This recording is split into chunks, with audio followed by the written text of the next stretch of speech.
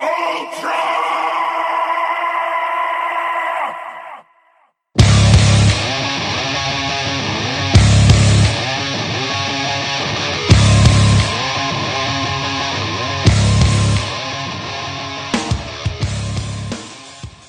Welcome everybody. This is Get the KO being presented by Franken Culture. I'm your host Clifford Red Dog Miller, and as always, I have Anthony Luluhan. He will actually be joining us later in the broadcast. Today, we have some special guests for you guys to talk to. One of our newest members, you guys may have heard her on Frankensteiner, so the WWE promotion that we're doing. Welcome Julie to the air. How are you doing? I'm doing fantastic. Hello, everybody. So Julie is Excited an to be here avid. today. You are an avid MMA fan. I know that we were talking about it actually on Frankensteiner, Yes. and we had the cheap plug with Marty, and Marty was Yeah, yeah, I not totally called you out in not that really moment feeling too. it. Called you out the moment. Are you gonna plug this? Yep, 100%. I was, and I was like, But this is the real thing. right, you do what you gotta do, man. That's how that works. Yep, and also with us we have the amateur lightweight champion in the state of Florida, my good buddy.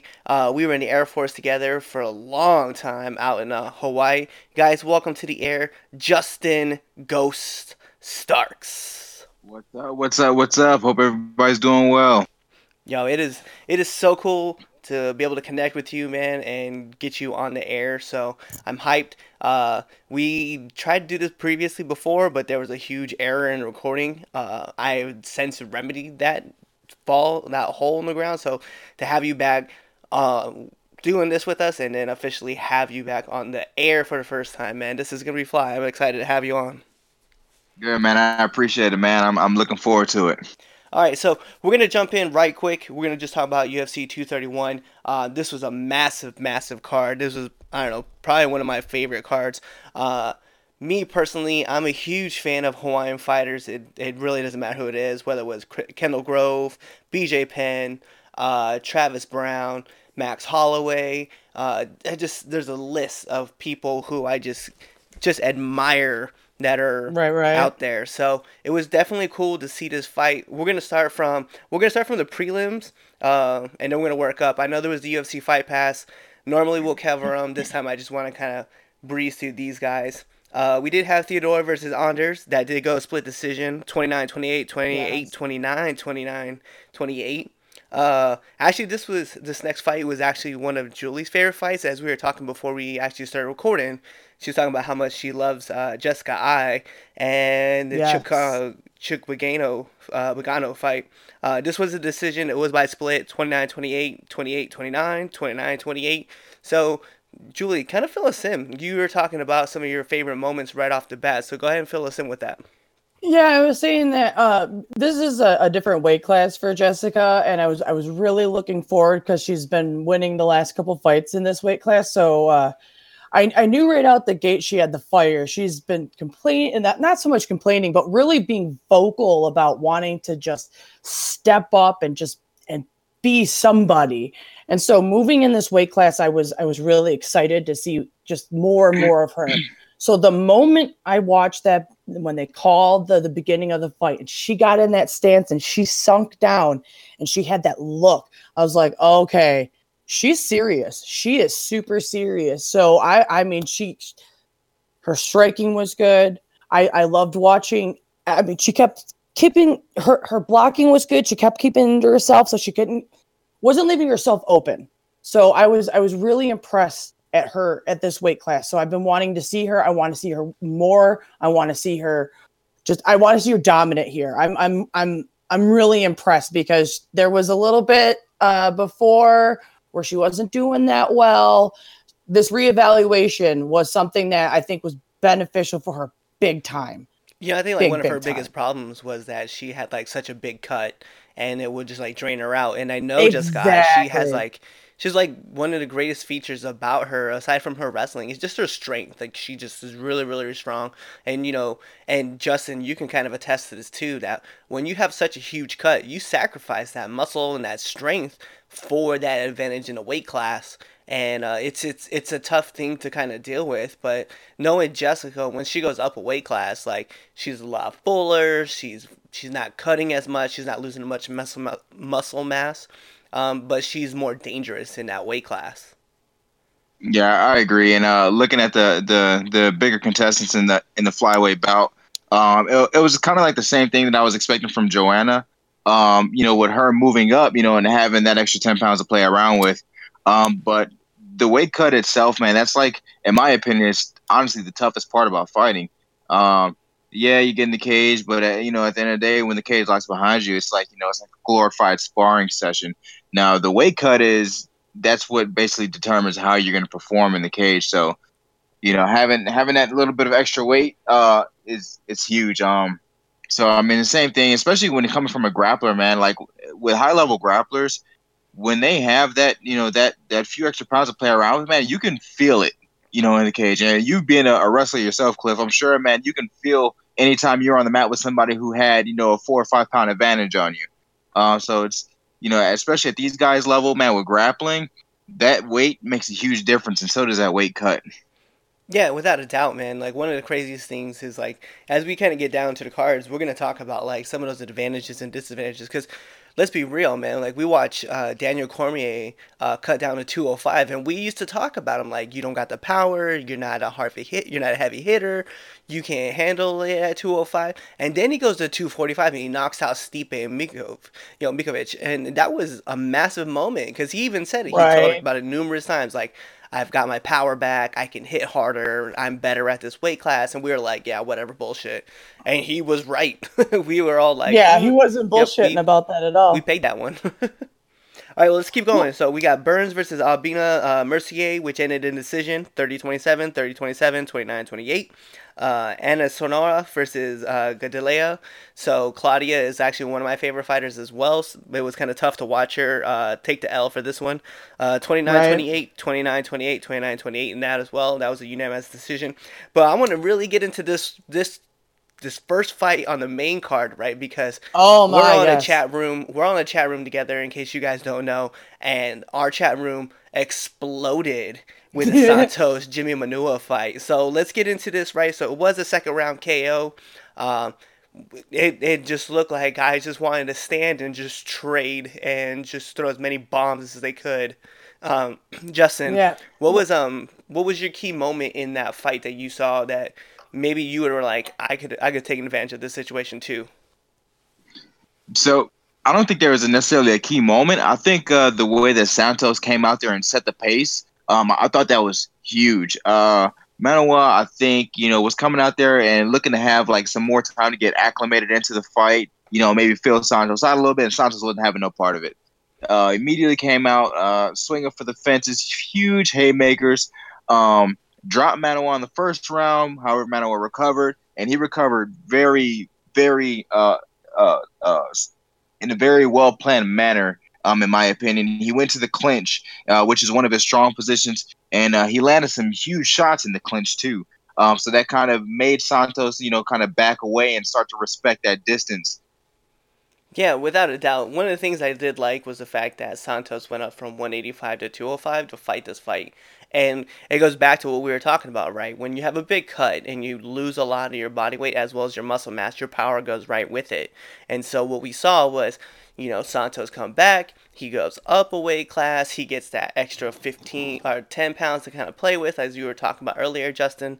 And he just was delivering heavy, heavy bombs. And there was Jimmy Manua is one of those guys that, like, you watch him fight and you're like, he's got power, he's got great striking ability, but if he gets into an octagon with a guy who is a pure striker, he quickly runs from that part of his game. So we're gonna jump over Dawadu versus Bokanovic. I know I'm gonna slaughter that name. I did that last night trying to say that with my husband. I was like, Kyle, but guy.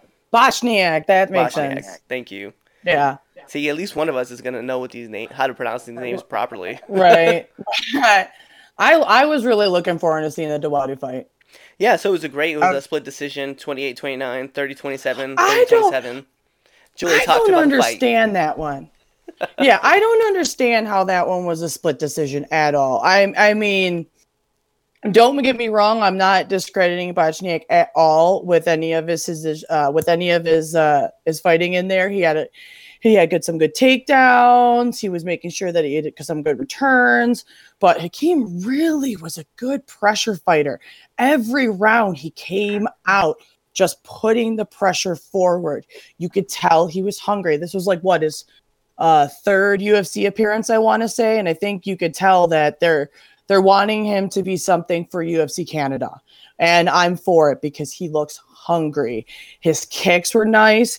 I mean, Kyle kept trying to return to chop him down, which, especially in the first round, he kept doing that, which is important. If you're going to keep getting licked like that, try to get the legs. It's going to mess their stance up. But the one thing that I noticed, and I noticed that the commentator said it too, was that weird shorts thing that he kept doing, where he kept grabbing the left pant leg. That tick, I don't know what it is, but there was nothing that came after it. If something came after it, I could understand, but that did not help him because every time he did it, you could see Duadu go, okay, that's where I got to come in. He almost timed a lot of his hits to just go right in there. I mean, there was a few like he just boom, immediate swelling because Kyle's mind was on for some reason messing with his pant leg. I never understood that one. Yeah, it was kind of weird. I know, like watching the fight, I saw that too, and I was just like, "Yo, I don't understand why you keep pulling up on your leg like that. It's not gonna help you." And even as Joe said it too, Joe was like, "It's not helping him in his kicks. And if it's a problem, he probably should switch over to like a performance type short and then get back in the octagon." You know, it just looked like so the way I kept seeing it and the way I kept thinking about it was this looks like two kids, or this looks like a kid about to get into a street fight, right? Like he's always pulling up on his pants, he's to get a stance. That's how I felt the whole time watching the fight, and I was like, dude, you look sloppy right now. Like you probably should change to a different type of short that's better for you and that you can be more accustomed to. Well, I think also too, it was very clear that Duadu was getting the more significant strikes. And I think that kind of messed with his head a little bit. So I think it almost like that tick just kept coming because he kept, well, what do I do? What do I do? Let me go back. I mean, I know like the third round, I think it was like the minute 28 mark, Kyle started to look a little bit gassed. And he really should, maybe that's something he needs to work on is his cardio a little bit and figure out what's up with that because Hakeem looked amazing. Especially that third round. It was obvious. It started to become obvious who was going to win that fight towards the end of the third round. What'd you guys say about it? Yeah. So I thought it was interesting that Bochniak basically dissected Dawodu's entire striking style. He basically narrowed it down to the whole Dutch kickboxing style. You know, two to the head, three to the body. You know, throw the leg kick, and you know. It was interesting to see. I was looking at the stats at the end of the fight. Dawodu had landed 34 body shots. So for you to know somebody's style, you know what they're going to come out there and do, and for them to still be able to execute that plan almost perfectly, I thought it was extreme. You know, it was really interesting. Bochniak, I had him performing a lot better if he was able to get into the clinch or if he was able to get the takedowns. So in the first round, he had that perfectly timed takedown. And he had another good one in the second round. The problem is the judges don't really score those if you know the opponent gets right back up, which Dawodu did. He got taken down, but within the next 10 seconds he was right back up. Bochniak wasn't able to land any significant strikes. I just think that Bochniak, I don't think he necessarily prepared to defend against the high volume from Dawodu. And yeah, I had that fight being a unanimous decision. Yeah. Also, I think if you notice, I think it was that towards the end of the second round, Bochniak wasn't really closing his right hand as much. I don't know if it hurt him or what, but he switched his stance up completely. And I don't know if that I think Joe Rogan had actually commented that he thought it was broken. Yeah. Okay. I must admit that. Yeah, that makes absolute sense because you could tell that at one point that hand was not closing and there was an absolute shift in his game plan. So Yeah, he I don't pulled know up. if that. He pulled up pretty hard, and he just backed away from the whole entire thing. Like, you could tell his right hand was it was in a lot of pain. That's definitely what you could Yeah, tell. yeah. So let's move over, okay? So we're gonna talk about this Gunnar Nelson versus Oliveira fight, right? So Cowboy came out. He came out swinging. It looked like he was gonna dominate this fight, and then just out of nowhere, man, Gunnar Nelson changed his game plan, got the takedown, scored a second round submission, and it was incredible because I was like, I had him written off. I'm not gonna lie. After the first round, I was like, man, if Oliveira could just keep this up and keep pushing this fight, like it's gonna be nasty for Gunnar, and Gunnar's just gonna take a huge beating. Once Gunnar got on top from the mount and dropped that heavy elbow that split his face open. Oh, Oh god, Olivia was oh, bleeding so bad. nasty. It looked Yeah, like somebody opened up. Like who? What did they say? Oh, I made a reference to it. I said it looked like the elevator scene from The Shining, where oh yeah, that was hilarious. just The like the gate flowing blood opened. from the elevator. Oh my Well, god, it just bled all Alex over. ended. Alex needed 29. I was reading an article today. He needed 29 stitches for that cut. Oh, 29 God. stitches for that. Yo, you ever That's drop an a elbow serious- that? Have you ever dropped That's elbow a that serious- bad, Justin? Not that bad. I have not. That's something else. That is something I else. haven't That's been- when your forehead starts talking. Yeah. And it was Ugh. interesting. If you guys paid attention to how he set that up as well, a lot of guys, especially when they're in the guard, they'll drop those elbows. They'll make contact with their opponent's forearm, of course, trying to cover up. But the way that he set that up was so perfect. He controlled Cowboy's wrists, and he did not let go of the wrists when he threw those elbows. He held on to them, and he rolled them down Yeah. he basically rolled them down Cowboy's center line, down his chest, and then boom, came over the top. So it's impossible for you to defend against that. That's why it only took two of them to cut him Right. open. And in my opinion, yeah, the rear naked was tight, but I think Cowboy was ready to tap before he even got that rear naked sunk in. Well, Oh, he tapped- when I was He tapped No, on the rollover. Like as soon That's as what he I'm saying, sunk it like, in, I- yeah, you he didn't knew it. even have it fully locked in. Like mentally, Cowboy was like, I don't want no more of this.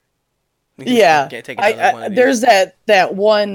They did that one replay where you see him roll in that blood spurt, and he's already over before it's even fully locked in. I think, like you guys were saying, he was like, as the roll goes in, he's like, "No, please, I'm done. I'm bleeding. I want to go home. Done. We're over. Gunner won. I don't want no one to see Congratulations." me look like this. I'm just Yeah. gonna bleed all over. It reminded me so crazy enough, Julie, and you probably agree to this too. It reminded me like old school WWE. Like we're talking like Oh my god, yeah, yeah, it was nasty. yeah. I just think about like the Shawn Michael days where like he gets busted open and just blood flows like crazy all over his face. That's what I was thinking the whole time because as soon as he rolled over and he looked down, it just gushed out, and I was like, "Yo, like that was a heavy." Obviously, it was a heavy elbow. Right, I was a big fan of the ECW and some of the Japan stuff with the death matches. So watching that fight, I was like, "Oh, childhood memories," because that was just because I mean, like I said, when you watch that one split, like that one replay where you saw the blood squirting out of his forehead, I was like, "Oh man, I'm glad we decided not to have snacks while watching the pay-per-view today." That was a well-timed shot, guys. Good job, Fox. I mean, yeah, good job. Whatever. It was good. It was good. Yo, I was really proud of that. I don't know if you guys know this or not, right? But did you know that at one time, like Fox had an agreement with the UFC that if there was blood during the showcase, right? Like they had to find a way to cover it up instantly. Like once the fight ended, they had to cover it up. And so what you ended up seeing was Joe Rogan talked about it a couple times where like they would come out with spray paint and paint over the mat to hide the blood while I might have soaking in. He's like, and this is stuff that could just kill you. He's like, and they're just spraying it right over the top. That reminds me of like when WWE how they'll go to black and white on their video footage. Yeah. And they're like, "Oh, that's not blood. That's chocolate syrup." No, dude, we all know what that liquid coming out of that chick's face is. She got busted open. We're not dumb. Like, just put a warning. But it's because of the whole, with them, it's because of the whole PG-13. And I'm pretty sure with Fox is because you'll get a lot of people complaining. And I mean, nowadays with a lot of people, calling and writing and tweeting and hating. I mean, it's better safe than sorry, a lot of stuff, which I can understand covering your ass. That CYA thing's big nowadays. Yep. But it was a massive album, man. So let's move over. Yeah. This is like so Anthony's favorite fighter. I don't know if you guys know this, or you guys will learn this too as he gets on and talks about it. Anthony's favorite fighter at one time was Joanna Djokovic, right? And I think she still is.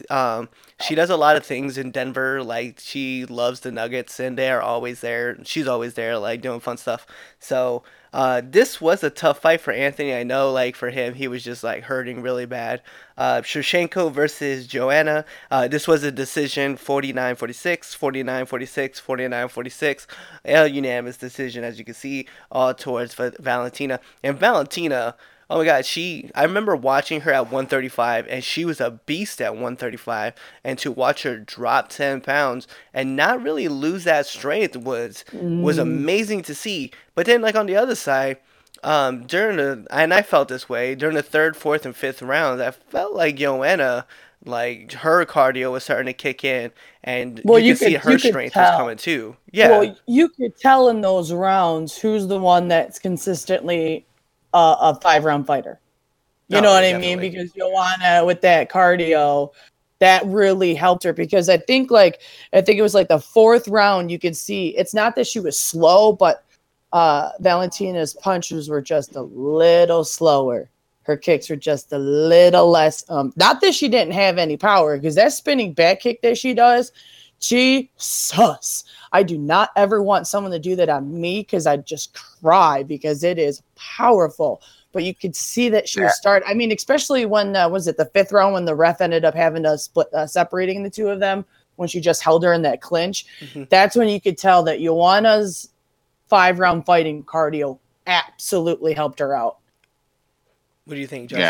Yeah, you talking about spinning heel kicks, man. That one from Shevchenko, that sent Joanna across the ring. Like, that shit looked like it was out of a damn Mortal Kombat video game. Right? They should use that as a promo for 11.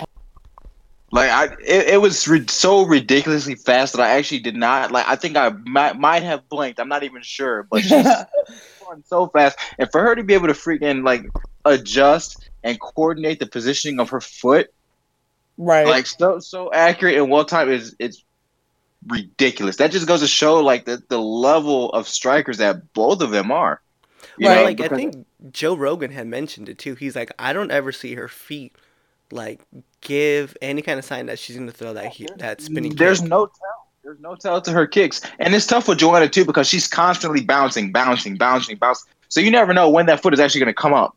But with Shevchenko, it's like she's just so relaxed and composed, and you know she moves so methodologically. You know that it's tough. So it's like for her to be able to like walk down Joanna like that, that's tough. I had Shevchenko win the fight for the mere fact that she is a better grappler. She's better in the clinch. But I just think that if Joanna may have had more power behind those punches, I think we would have seen a different outcome. Oh, I think if she would have been in like rounds 1 and 2, if Joanna would have been able to really put in her game plan and kind of land her strikes and kind of understand the weight class a little better, I definitely think she would have won that fight. There's no doubt in my mind. I just think back to like round 3 where she was pressed up in the cage in the clinch, and she was being pressed up in the cage, and like Joanna was getting pressed against the cage, and she looked down, and then fucking Valentina's knee came up and smashed her in the face, and Joe Rogan was like, she is so flexible.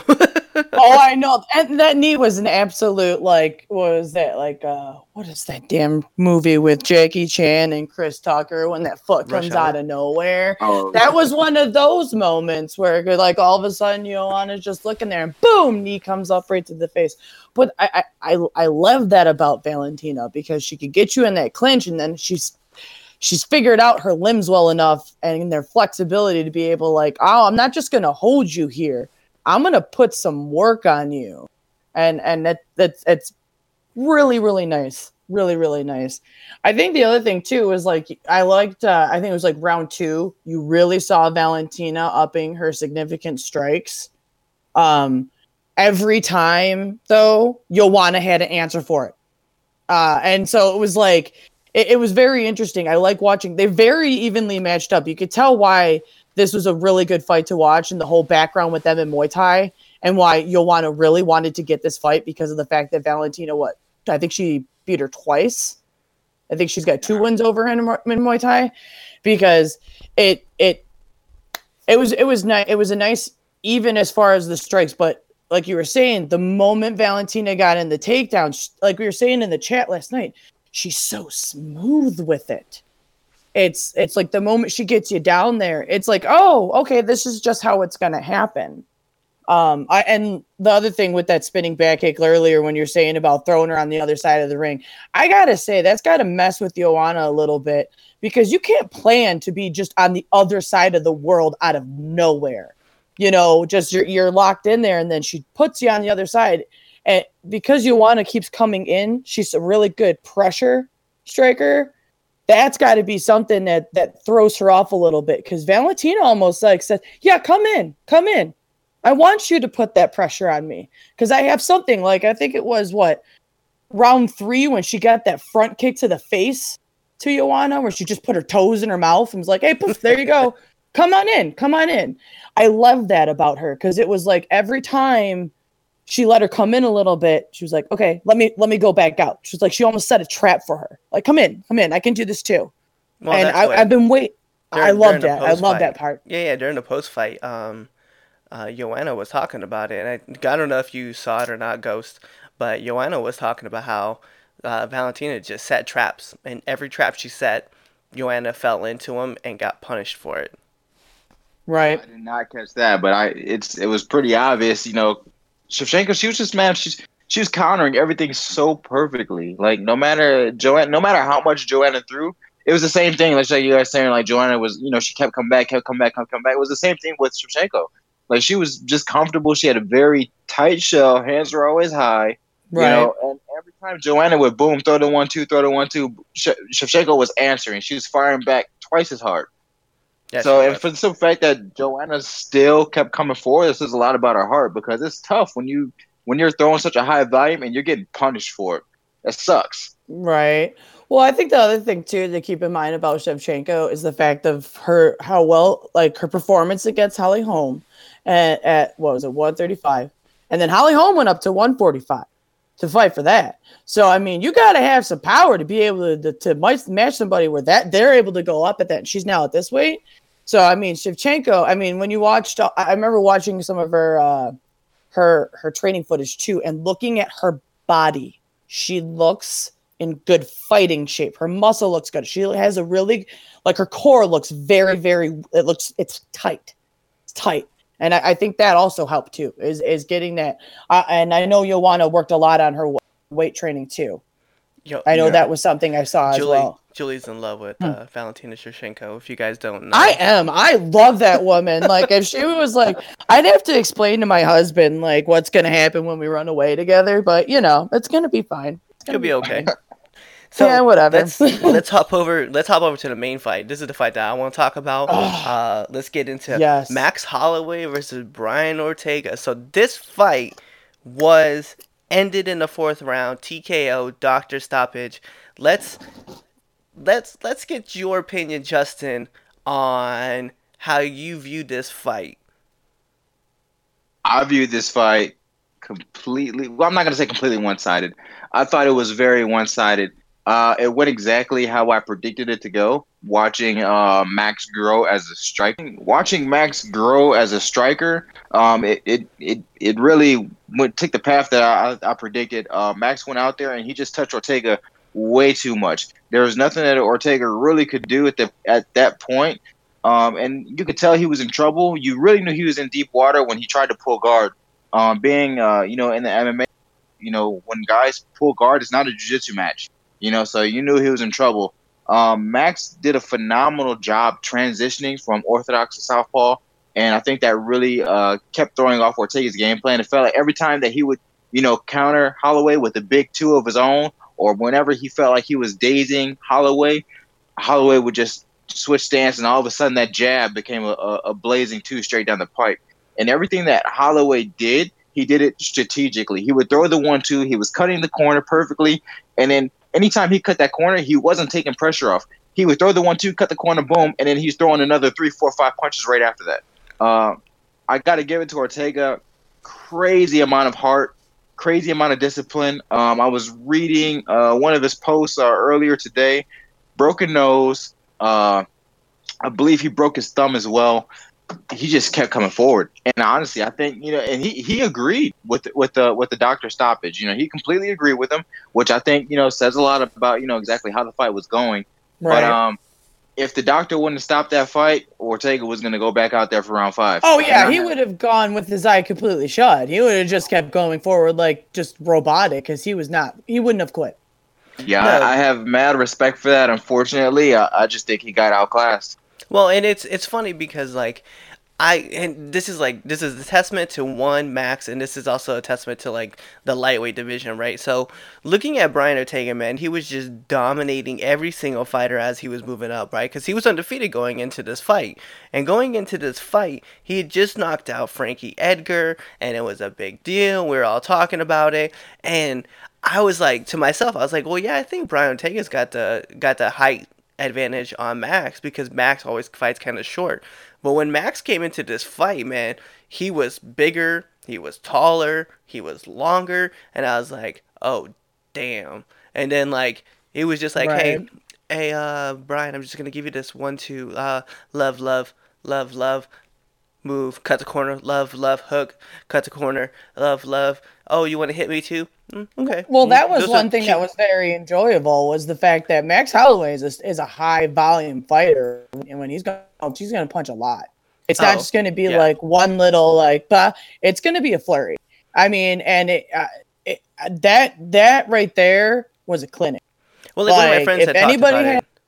Yeah, one of my friends was talking about it, and he said, does Max ever knock out anybody? I was like, well, he knocked out Jose Aldo. I mean, he did it twice. I was like, but he never throws. He's not. And the thing about Max is, you're right. He's not a one-hitter quitter. He's going to throw punches and bunches, and it's going to finish you by sheer blunt force trauma. It's not 1-1. It's just a constant 1-2, 1-2, 1-2, 1-1, 1-1, and you're just gonna eat those punches. And eventually, your head's like, "Yo, you know what? Hey, guy, I'm done. I don't want to do this no more." Right. I don't think Ortega really thought about how many. Well, maybe he did, but he kept eating those punches like it was just like cereal. And that snack time. That's the one that. Yeah, snack time, exactly. I think that's one of, like I was saying, that's one of the things that I enjoyed watching about that too, is that is, if anyone wants to know one way, if you're not gonna definitively finish a round or something, and you want to make sure them judges don't screw you over at all, you do shit like Max, you high volume, you make sure you're constantly doing that if you're a striker like that, in my opinion, because he never let him take a second to really almost breathe. It was like 1-2, like you were saying, the 1-2 and the body shots and the hooks. It was like, I also thought was interesting is that when he went for that guillotine, I was like, if he gets freaking Ortega out with the goddamn guillotine, we're going as I don't even know. I don't even know what I would do. But if that would have happened, my neighbors would have been like, "You okay? That's really loud over there." Yes, I'm fine. You don't understand what happened. That would have been shit. Guy got submitted. It wasn't fair. Yeah. Well, not even so much. Honestly, fair or not, if he could have pulled that off, because I loved that one that Ortega did on Cub Swanson when he was just hanging on him, hanging on him like a child. Like mom, like that right there. I love that because, watching the moment he dropped into it, Cub was like, nope, get him off of me. I'm not wearing him like a necklace. And so when he switched over to that and put that guillotine on, I was like, oh, if he slips out of that, and he did. But, that would have been very interesting. I think a lot of people would have been writing a lot of interesting articles the next day about Max Holloway being able to pull that one off. So in case you guys didn't know... Go ahead, Justin. That's what I like about Holloway is I think after he had landed so many significant strikes, he could have taken the fight to the ground and most likely could have been comfortable, but he knew that that's where Ortega wanted to be. So I got mad respect for him. He played it smart. You know what I'm saying? He's like, look, I'm doing good on the feet. I'm gonna keep it standing. You know, even when Ortega he knocked or did knock him down, but Ortega went down. Holloway turned around, walked around, told him, nope, stand back up, finish getting this ass whooping. Let's go. Right. It shows a lot of class, you're gonna catch too. the smash. You're going to catch the smash. That's what you're going to do, okay? I'm going to hit the smash button. That's what I'm going to do. I got the smash orb for you guys who are Super Smash fans out there. I got the smash orb, and you're just going to eat all these punches. That's what's going to happen. So, I don't know if you guys know, right? So, the fight bonuses that went out, right? So, performance bonus or fight of the night went to Ortega and Holloway. Fight bonus, I think one of the performance bonuses went to Holloway, and I think the other one went to Nelson, if I remember right. So those guys ended up making, I think, on top of the fight purse, it was another 100K for Max Holloway, and I think 50K for Gunnar Jackson. I think is who pulled the performance bonus, which, I mean, those guys rightfully deserved it. I mean, there was only one submission for the whole night, and I think it was such a great fight card, you know, for some people who always talk about like, oh, we don't see any great fights, so that's why we don't pay for the UFC. Like they miss it because they're like, well, they're just little guys. They're not heavyweights. If they're not heavyweights, I'm not watching. If it's not like heavyweight, I'm not watching. I'm like, well, dude, then you're missing great fights. In general, there's a lot of butthurt fans and that's the end of the sentence. Like there's been times where you watch a matchup and the fans start booing like a good grappling matchup, and they're on the ground and they're switching, they're pulling guard, different stuff, whatever, they're doing different things, and the crowd gets bored and they start booing, and you're like, come on, guys, do you not understand what's happening right now? Like this is actually pretty good. I know Rogan complains about that a lot, about the fans.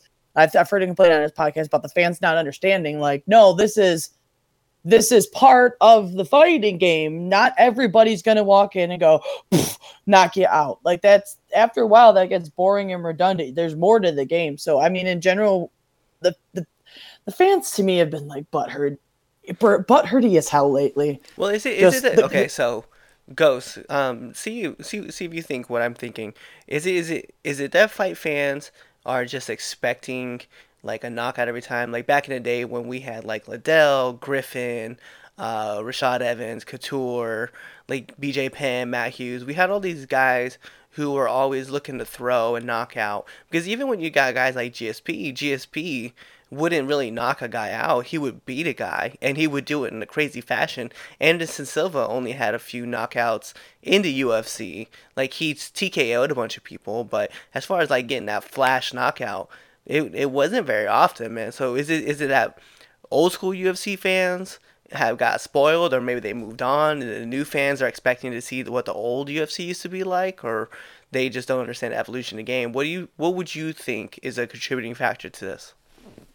Honestly, what I think it is, I got to bring him up. When you're talking about this subject, it's kind of like when people watch Floyd Mayweather fight. You know what I'm saying? Everybody wants to see like the big Mike Tyson knockouts, and they get mad when they see Floyd Mayweather go out there and technically destroy somebody for 12 rounds.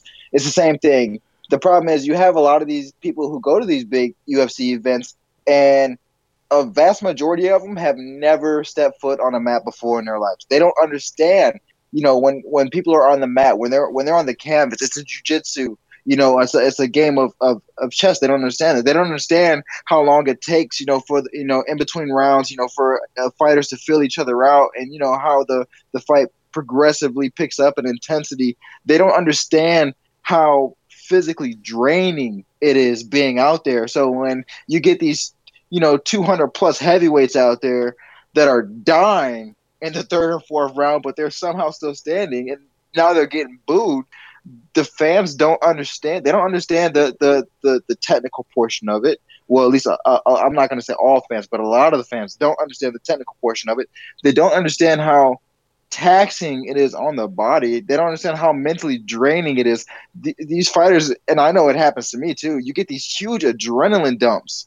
You know what I'm saying? Like, you're backstage, you're listening to freaking Wu-Tang Clan, there's fucking 50 Cent or some shit. You know what I'm saying? You ready to go, and then you step in the cage, you hear that metal click behind you, and it's just like, oh fuck, I'm here. You know what I'm saying? And now all of a sudden it feels like you're standing in fucking cement. Right. The fans don't understand that. They just want to see their expectations. They want to see somebody get knocked out. They want to see somebody get put to sleep. They don't care about the science behind it. And that's something that it really irritates me. And I gained more respect for it, once I started, fighting, because I was like, yo, somebody needs to throw a fucking head kick. That's why I want to see a head kick. You know what I'm saying? But then I started learning, like, dude, you got these guys going out there throwing fucking kicks, and when that kick gets checked, that shit fucking hurts. So now I'm like, okay, I understand why you don't want to throw a kick anymore. I feel for you. I feel your pain. And that's what I think the problem is. I think it's just, a lot of guys, they don't understand the science behind it. They don't understand what really goes into it. They don't understand, the mental side of the game. You got, drunk fans in the audience yelling, random shit. Cage, you got your coach, yelling a million and one things at you. So it's like, and then you got your natural instinct. Your mind is telling you to do one thing, your coach is telling you to do another, and you got some fucking schmuck 50 rows back booing and yelling random shit at you. It's just hard. It's tough. Right. That's why. Throw the head kick. Like, dude, I'm on the other side of the octagon, man. I'm not throwing a head kick from fucking 12 feet away. Head movement, head movement, head movement. But yeah, honestly, like as someone that's not been on the mat but has been friends with a lot of people that's what irritates me as a fan, watching other fans when you watch them just like, bruh, and you're like, dude, come on, like, watch, see what's happening. Do you understand how hard they train for this moment? It's not just going to end as soon as they come in. It's almost like the as a wrestling fan, the WWE aspect of it. Like there's that show person part of it that some of the fans doesn't get, that it's not always going to be there. I like to call it the McGregor factor, like that part of that showmanship crap that came with it. A lot of that got a lot of fans to be like, oh, let's go. And they don't take the time to learn anything about who the fighters are, what they bring to the table, even go outside the UFC, maybe watch like Invicta or watch anything with it. Like I like watching Eddie Bravo stuff. You know what I mean? They don't take that time. They don't understand any of that. So that booing that happens it gets really annoying, really, really, really annoying. Cause you're like you're, as a fighter, you're saying it's like they almost don't appreciate what's going on. It's funny that you bring up the Eddie Bravo, right? Because I am a huge fan of like the Brazilian Jiu-Jitsu world. Like Ghost and I are huge fans of wrestling. Like obviously we've been into college. We've watched a college game. I wrestled in college. But one of my good friends who actually fights in Eddie Bravo, he's fought in the last two actually. Quick Nick Constantine. He actually won it 2 years ago. He got third place this last year. Sweet. But yeah. So it's I love the Brazilian Jiu-Jitsu game because I mean it's very one of my old coaches in Hawaii. His name's Richard De La Reyes. He fought in the Bellator. He used to always say there's a move and a counter for every move and a move for every counter. He's like, so you always have to be wary of what you're doing, and you got to know the game plan. And just like in wrestling, right? If you shoot for a takedown and the guy sprawls, and you try to finish the takedown, there's gonna be a counter to that shot. And there's a great thinking aspect of it. The psychological factor that you have on a mat, on the ground, or wherever, it just doesn't matter. It's huge, and like, having fans not really understand that because they're all like, and maybe they're watching YouTube and they see like great highlights and they're like, I want to see the highlight, or I just got done watching these two punk 16-year-old street fight and that's what I want to see. I didn't pay to see the science of fighting.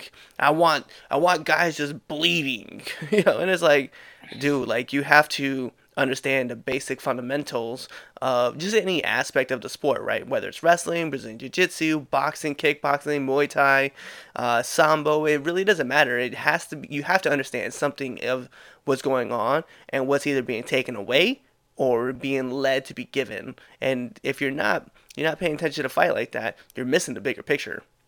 Right. I think you're also kind of doing yourself a disservice because you're missing out on a larger part of the entire thing. What you doing? Yeah, buddy. Uh, So, Oh, okay. All right, guys. I'm sorry. I gotta cut it right here. Get hey, out of Ghost, here. before you take off, let them know that they can find you on in social media world. Hey guys, so you guys can find me on Twitter at GhostGH0STMMA155 and on Instagram at GhostGHOST.155. You guys follow me. I'll be keeping you up to date with some upcoming fights. Hopefully, some big news coming for January. I've already started my weight cuts, so it would suck ass to not be able to get to fight. So, but you guys do me a favor, follow me. Any support is greatly appreciated, man. Cliff, and I really appreciate you, man. Hey, no, thank you, man, just for joining on. Actually, I forgot to tell you too. Guy says what's up. I don't know if you remember Guy Essman, but he wanted me to tell you say I hi. do, man. Tell him I said what's up. Yeah, I'll let him know. All right. Well, there he goes. There goes Ghost. You guys It was can catch him pleasure. Yeah, you guys can catch him anytime. He's always on Instagram. He's always posting up new stuff as well as Twitter. So it's great having him on the air. Julie, we can continue this conversation. One thing that I did want to get into was the status of where we see Max Holloway and in the 145 division. Like, you know, one thing Dana mentioned was that he considered him to be one of the goats. I don't know if he really ever said that he thought he was the goat, only because of like someone like Conor McGregor, yeah, well, Jose yeah, I mean Aldo, Dana's as well as so Max far Holloway. up his ass. Well, and Dana's let's be so real, far because up.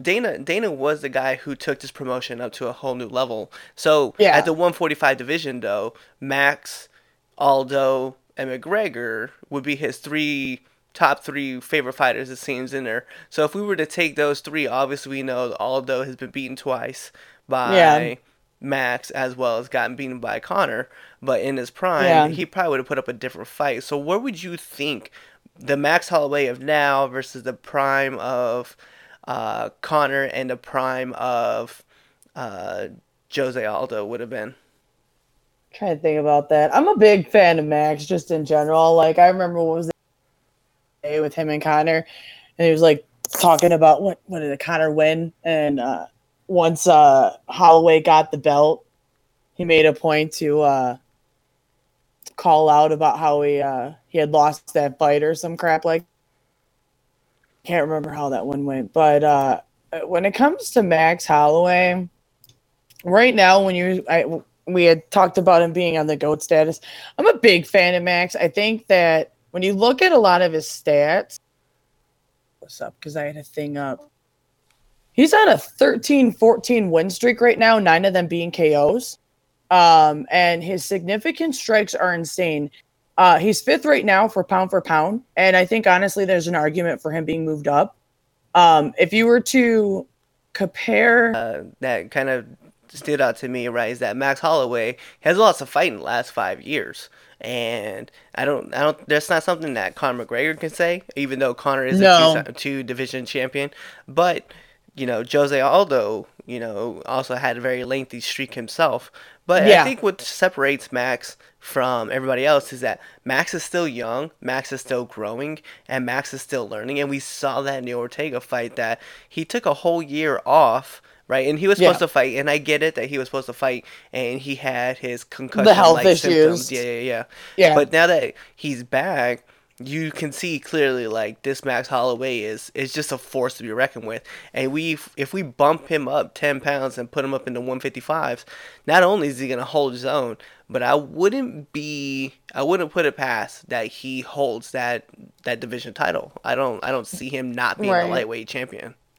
Well, I think also, there was that little bit of discussion around the fight about whether or not Max was going to stay in that weight class, which I don't understand why that was it. I know a little bit was because of the health issues that last fight when he was supposed to fight Ortega, which has nothing to do with weight cutting, but you know how people are. But I liked after the fight how he made a point to say, does anybody else have anything, you know, or something to that effect. I think we get one more title defense out of Max. I think there's a very, very sound argument for him in the GOAT status, because he's got one title, I think, but this one other title defense. And I think if he gets another one, or they throw Conor at him, because I'd love to see that one. I'd love to see the two of them punch each other in the face, because I don't, Conor likes to rely on his left and blah, blah, blah, blah, blah.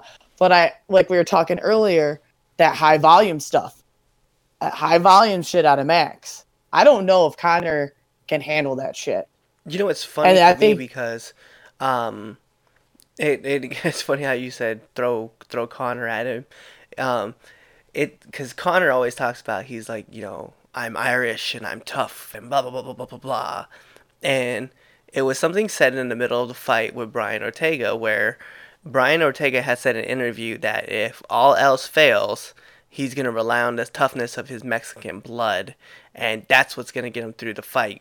And Joe Rogan was like, I don't know if he knows this or not, but Max Holloway is Hawaiian. So between Hawaiian fighters and Mexican fighters, that toughness factor is a wash. Right, yeah. And it's the same thing with Conor. Conor's going to be the same way, where Conor's going to throw punches. He's going to throw his oblique kick. He's going to rely heavy on that left hand. But, Max, so the last time these guys fought, Max was 21 years old. And not to caveat this, though, Max fought Conor when Conor had a torn ACL. So that's kind of like the huge ordeal about this. So I think move up a couple years to where we see where Max is now.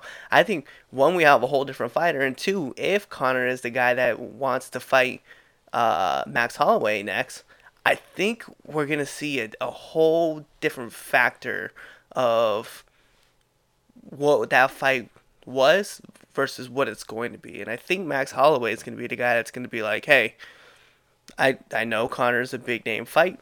I'm just going to put him out. And that's just what I want to do. Not just like, and not a Khabib finish, not a Nate Diaz finish. It's Conor getting Floyd Mayweathered by Max Holloway.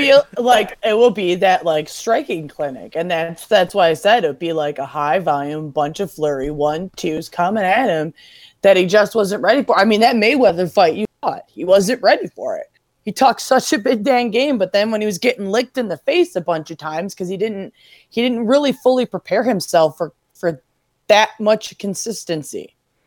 And I think that's the thing that Max has, is he's not just going to lull down and be like, 1-2, wait a little while, walk around, switch my stance up, maybe try a kick a little bit, walk around, move a little. No, he's constantly coming at you with something. And I think those kind of fighter Conor's not ready for. No, it's a barrage thing. And it's funny because like a lot of fighters, like, and you'll hear it in other podcasts I talk about, right? A lot of these fighters are like tsunamis, right? You never get blasted. There's a rare occasion where you get blasted with the first one, and the first one puts you down, right? But other fighters, it's this constant wave. Yeah, you made it through the first one. Yeah, you kind of made it through the second one. You don't look so strong in the third one. Come to the fourth one, you're really, really struggling. And the fifth one kind of finishes you off. Like, it's just that constant barrage of, like, you're getting hit after wave after wave after wave, and you just can't. You're not handling it. And I think Max is one of those fighters, and we see that all the time. I mean, look at Jose Aldo. Jose Aldo was considered one of the greatest 145-pound fighters. He fought Max, and Max was just wave after wave after wave after wave, bam. Aldo went down. We saw it with Brian Ortega last night. Brian Ortega was the same exact way. Wave after wave after wave after wave, bam. Doctor stoppage. And I think even in the fifth round, it would have been. In the fifth round, Ortega it would have just been more of the same of this, that consistent of Max moving forward, 1-2. 1-2 kick, 1-2, 1-2, 3. Like, just that consistent. Like, I loved watching it. Just how often his arms move at you. I think that's the other thing too, is like, take it out. Even if he doesn't land them, even if he doesn't land the shot, you don't have a moment. No. And I think that's something that would also mess with Conor, is not having that moment to think. Because he likes to be like, he likes to pull back and set himself up and then come in. And if he doesn't have that moment to step back and set himself up to come in at you, because you're consistently coming at him. I think that it would just overwhelm him. Yeah, and that's why I'm like, please throw McGregor at Holloway. I'd like to see that fight now at their age now. You know what's funny though is that the first person to call out Max Holloway was actually Tony Ferguson. He said, "Why don't you go to 155 and fight me?" And I'd watch that. I would most definitely watch El Cucuy versus Max the Blessed One. It definitely is a fight I want to see. I don't give a crap even if it's just in a back alley. Like I'm here for it. Let's do it. Let's watch the two of them. I don't need no referee. Let me check this out. Right. So let's kind of move past this card, right? So obviously 231's kind of finished up, and we do have a little bit of time left, and we do have a fight card coming up December 15th. We have the UFC on Fox. We have Lee versus Quinta 2, which is going to be an amazing fight. And the whole card is pretty well stacked. But more importantly, the 4 fights that are going to be on Fox themselves. You have Jim Miller versus Charles Oliveira. We have Rob Font versus Sergio Pettis. We have Edson Barboza versus Dan Hooker. And then we have Kevin Lee versus Al Quinta. So, out of those 4 fights that are coming up on the Fox card, which one is the one card that you're, like, looking forward to the most? Oh, Al and Lee. Yeah, I want to watch Kevin and Al. Watching Al go the distance with Khabib. And I even love that he knew he didn't have it. But man, did that show you how freaking tough he is. He is no joke. And I want to see this matchup again. I'm really looking forward to watching this second bout around. I want to see what happens between the two of them. Yeah, so because I was meh about Kevin. He's young, he's cocky. I mean, yay, he's the Motown. I'm from the Metro Detroit areas. Woo, but like that cocky shit can annoy me really quick. But he kind of cooled it a little bit. I think he got humbled, and now he's more worrying about his fighting. So I'm like, yes, I want to watch the two of you punch each other in the face. And if you look, it's even except in reach. I think Kevin's got like a 7-inch reach advantage, which that's going to be interesting. That's going to be very interesting when you've got like an arm. Yeah, the last time they fought, it was that reach advantage that was kind of like the deciding factor, wasn't it? I can't remember the last time how that card finished out. I think did Al won that fight by decision, but Kevin Lee was like a freak of nature. But no, Al, you were definitely right about the toughness of Al Quinta. He took that fight against Khabib with like less than 24 hours notice, and he was only training for a 3-round fight. So it was unexpected for him to step up and have to fight Khabib, but he did it with no problem. And he did. He hanged and banged in there with Khabib, and I think I'll be honest, man, if he was training a full 8 weeks for the Khabib fight, that fight might have gone a different way. That fight definitely would have gone. It's a good argument. It's a good argument because there's not a lot of people that's been able to take a beat like that. And Al did. And Al showed a lot of people like, hey, don't count me out. And I loved at the end of that fight when they were announcing for Khabib and you just look at Al and he's beat the shit. And he's like making that number one, like I won. He's got that little fucking smile. Even though he knew he lost, that little bit of like, yeah, I love that attitude. That's what I like about him because he's tough as shit. He took the fight quick. I like the fighters like that. Like sometimes it's bad for them, like Cowboy, Cerrone. He's always freaking fighting, and you want to be like, sit down, child, sit down. You're going to hurt yourself. Take a break, child. Yeah, like what is it like? I'm gonna go spelunking, and then I'm gonna go jump in a cave, and then I'm gonna go fight. Oh, you need another fighter. Oh, you need another fight 2 weeks from now. You're like, dog, you can sit.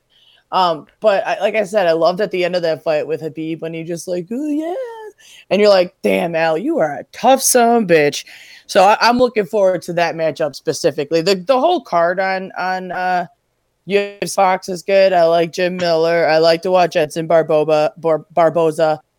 I like the Pettises, but specifically that main event is something I'm looking forward to. So, just really quick, we want to welcome on the air Anthony Luhan. How's it going, sir? What's up, everybody? How are you guys? As you can tell, my voice is still not back completely, and I just got home, so I am going to jump on and finish this podcast out with you guys. Yeah, so the one thing I want to let you guys know too is that Lou has been fighting a virus. He is coming around. He's getting a little better. It's taking a lot of time. We did talk about it last week a little bit that he had an illness, so we're going to try to keep him at a minimum, just kind of let him know. But I know that he's also excited about this fight card coming up on Fox, where Jim Miller, Charles Oliveira, we mentioned Rob Font versus Sergio Pettis. We talked about the Edson Barboza, Dan Hooker, as well as the Kevin Lee and Al Quinta fight. Me personally, I'm excited about Edson Barboza. I don't know of a guy in the UFC who is able to deliver the leg kicks at the force and speed that he lands them at. I mean, they're so devastating. You know, it's so crazy to me. The only thing I think about is Terry Edmond. Every time I hear Edson Barboza's name, instantly I think of Terry Edmond and that spinning heel kick that just ended his night. And I'm like, yo, that wheel kick, it hurt. Like, he starched Terry Edmond at a moment's notice, and that was it. Like, he walked away from it. He was just like, yep, this is what happens. I was like, oh, this is so gross. I'm going to jump in real quick here. The first thing I'm going to say is that this card is going to be good. Kevin Lee's first MMA fight first UFC fight was against Al, and he's become more rounded. But I came in here, and all I heard, the very first thing I heard was somebody say, Donald Cerrone, sit down. Hell no. Donald Cerrone, get on this card. Oh, no. I'm just talking. I was saying about how constantly wanting to do, and sometimes he maybe wants to sit down in between fights. But no, I understand. I will always watch him fight. I don't care if he's fine with getting and losing and getting his head beat off. I will always watch Cerrone fight. He's a fun fighter to watch. And I think too, what it is for me, right? The one thing I think for me is that, and Dana kind of touched on this with the Brian Ortega fight, right? He said the same thing. He said that sometimes there are fighters in the industry that are too tough for their own good and don't know when it's time to, like, hey, take a rest or shut it down. And Donald Cerrone is one of those guys that will take a fight. That's pretty much what I mean. I took minimal damage in that last fight. I'll take another fight 2 weeks later. I may not win that fight, but I'll take that fight too. And Donald Cerrone is like, guys, like, and it was something that Julie was mentioning was, I'm going to go spelunking, and I'm going to go cave diving, and I'm going to go swim with a shark, and I'll take that fight, and then I'm going to go ride my motorcycle, I'm going to go drift this car, and I'm going to get in a wrestling match with a bear, and I'll take that fight too. And that's Donald Cerrone's mindset. Yeah, like, you want to live the life to the fullest, whatever, dude, do you? No, hands down, I'm just giving you shit, Julie. No, you're good, man. I definitely a huge Cerrone fan. I love the way he lives his life. That's pretty much how I live a lot of my stuff that I do. Full force, full steam. That's all me and Cliff have ever known. I've known Cliff since we were seventh graders, and we've always went full steam ahead. And that's why I like Donald. I really wish that they'd get him a fight really quick, because his last fight, he won in the first round. He was fantastic his last fight. Who did he fight? You're talking about Cowboy? Yeah, Cowboy. Yeah, so his last fight, I believe that was the Mike Perry. Wasn't it Mike Perry? That was Mike Perry. Yeah, and the thing that I liked about that too is you saw at the end when he had his kid and he was talking about how he had something to fight for. I'm like, oh, y'all better sit down. Cowboy's freaking here for it. Yeah, definitely. I'm super, super excited because he's fresh. He's healthy. He won in the first round. He didn't take much. He didn't take a few shots. So I'm excited to see that. But going back to this card, that that's how Al is. Al is the same way. So I'm hitting the tail end of that conversation is Al's gonna finish this fight, and then less than 2 months later, he's gonna step up and say, "I'll go on a day's notice." Oh yeah. Right. Yeah, there's no doubt Right. he'll That's do why that. it was interesting with the Habib thing, where he was just like, "Yeah, here I am," and then how he took him the full 5. That's why I said Al's a tough son of a bitch to be able to do that. You got some cojones to be able to just be like, "Fuck it, whatever. I'm here. Let's go, clang and bang, bitches." Yeah, and it goes back to talking about Al and his toughness, man. We talked about the Khabib. It was 24-hour notice that he was to step into a 5-round fight, and they tried to offer that fight to like 3 other people, and Well, I think what was it? Paul Felder really tried to get on that fight, if I'm correct, but they just wouldn't let him. yeah, and was it Michael Cheezel? He got pulled off the fight because he got injured because of the dolly, and then the next thing we saw was Showtime was asked to step in. He was trying to. He missed weight by like 0.3 pounds. And Yeah. then the New York State Athletic Commission said no, he's not gonna fight. They tried to give the fight to another person, but the New York Athletic Commission came down and said that guy's not ranked. He's not allowed to fight for the title. So he said fine, and then that's when Al Quinta stepped up for the fight. And it goes to now why the UFC has a third fighter, because Miracano was signed to be the backup fighter for that fight in case something happened. So Miracano was gonna fight for the title if something had happened between either Ortega or Max Holloway if they had missed weight. So it just goes to show that now the UFC learned their lesson about what happens in New York. So now they have this third fighter always ready to go in case something Yeah. happens. Well, they started this whole third fight with Kumar Usman. He was training. He weighed in the same day the last Kobe Covington fight, just in case Kobe and whoever, I don't remember who Kobe fought that fight. But in case any of them missed weight, he or wasn't able to go, he trained. He was their third. So yeah, Dana White started that with Kumar Usman. Yeah, and I'm just saying it was like a good lesson for them to learn based on the actions that happened back in March with the Khabib incident. Speaking of which, like I know this is a UFC podcast, but this was something I kind of wanted to bring up because it kind of intertwines both worlds. So in the WWE side, there's this female. Her name's Becky Lynch. She got her face broken by accident by this girl named Nia Jax. That's not what I want to talk about. There's a specific thing I want to talk about. So there was a tweet that she had put out talking about how she's tougher than Conor McGregor, and so Conor was joking like, "Hey, if you need backup, give me a heads up." And so she tweeted back at him. She's like, "We're only brothers and sisters by Irish blood. There's nothing between us. But I do know that if I ever get in trouble, I will contact you because I know how fast you can get from from Ireland to New York because I've seen that." It was reported by another podcast, right? So Wrestle Talk was the guys that reported it, and they made the connection between that tweet and WrestleMania. Oh yeah, there was. If I'm correct, didn't it say something about like, I hear New York's nice in the springtime or something like that? I believe Becky had said. Something to that effect.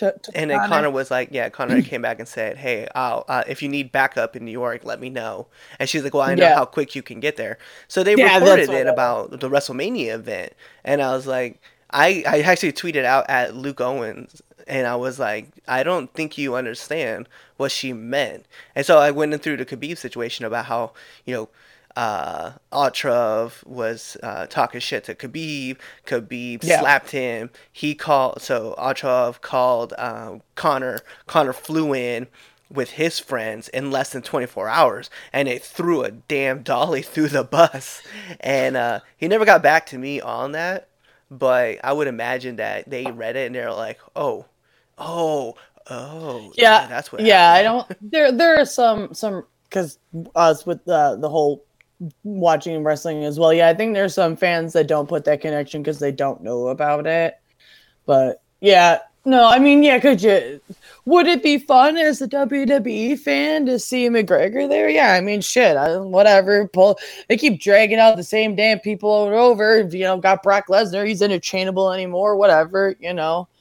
But yeah, I don't think a lot of people take that into consideration about the whole how he flew out there and pulled some high level garbage. I feel bad too about that because I know Namajunas was going through counseling and stuff post that incident, and that's shitty, you know, like whatever, y'all can fight. Well, I don't give a shit so much if you guys got a problem, but I feel bad for the fact that she was on that bus and it messed with her.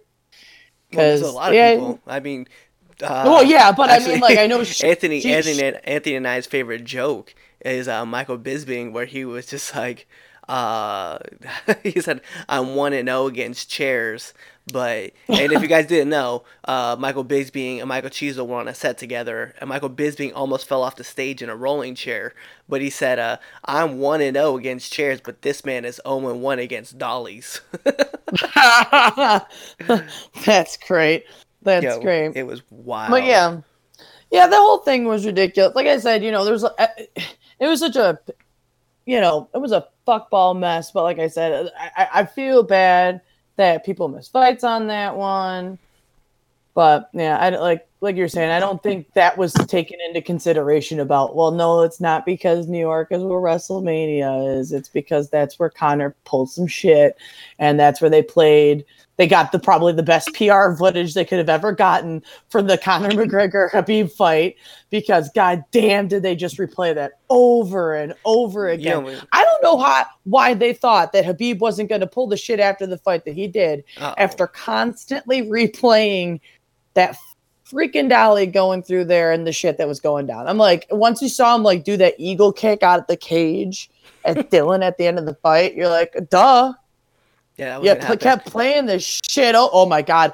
I think it's MMA World. I think it's through them or whatever. There's that shirt where it's the silhouette of Khabib and it's got the eagle wings on it. Yes. I'm like, I fucking need that shirt.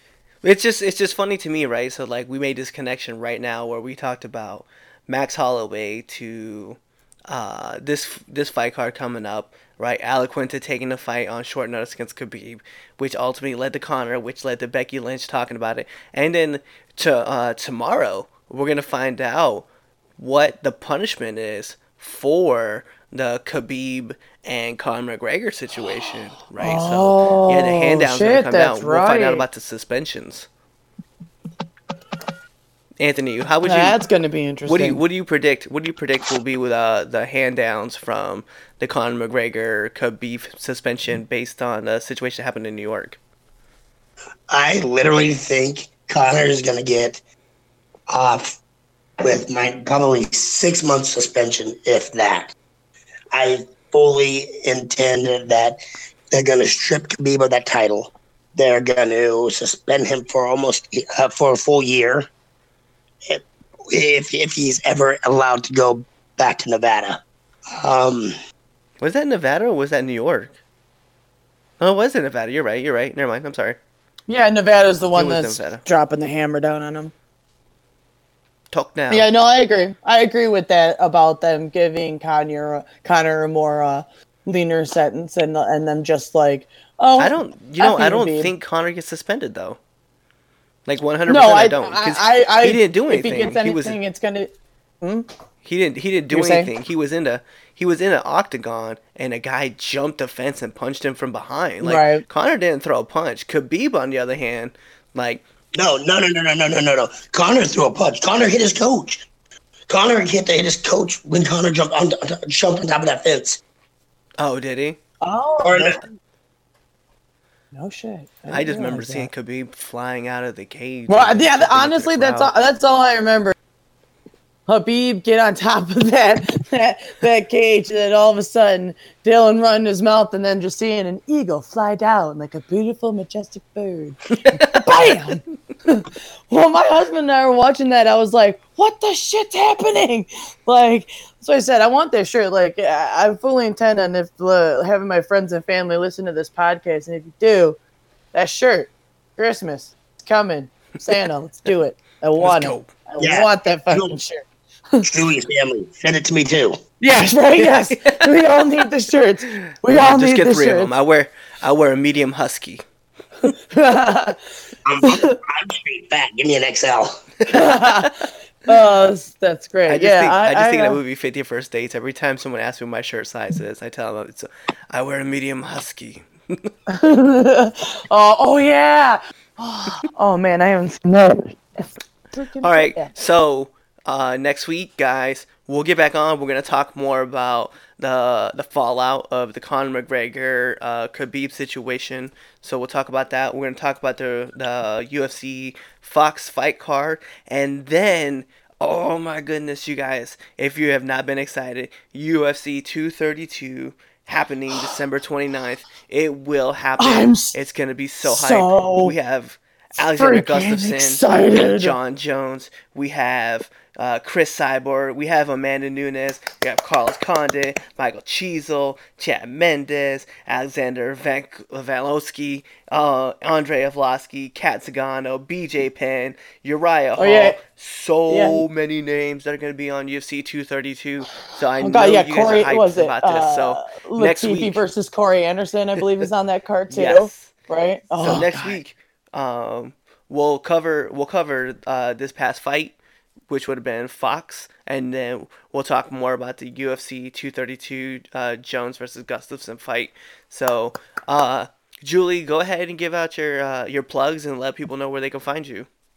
Okay, I don't have really too many. The only one I've been giving out Instagram handle if you want to join in the fight of becoming a less bad person. My Instagram handle is a little less Chewbacca. The letter A, the word little, the word less, and then the word Chewbacca. Take the word Chewbacca, switch out Chew, put the word Jew. It's where you can find me at, kind of motivating people to get off their ass. So if you want to get off your ass and move, come find me. Yeah, what did you say? 60 pounds down. Yeah, 60 pounds down. Yeah, 60 pounds down so far. So if you're lazy and a nerd and just need somebody else to empathize with and sympathize with, come find me.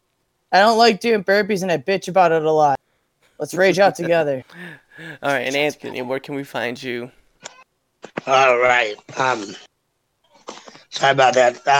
So a couple things first off. So my Snapchat and my Twitter are both the same. A Lujan, Lujan 1985. Anthony Lujan 1985 on Instagram. I do want to give a little Lincoln love out here real quickly. This taking place Saturday. Unfortunately, as you guys can hear, I am still battling this virus that I've had for 4 weeks. I didn't make it out, but they have an upcoming show in a couple weeks.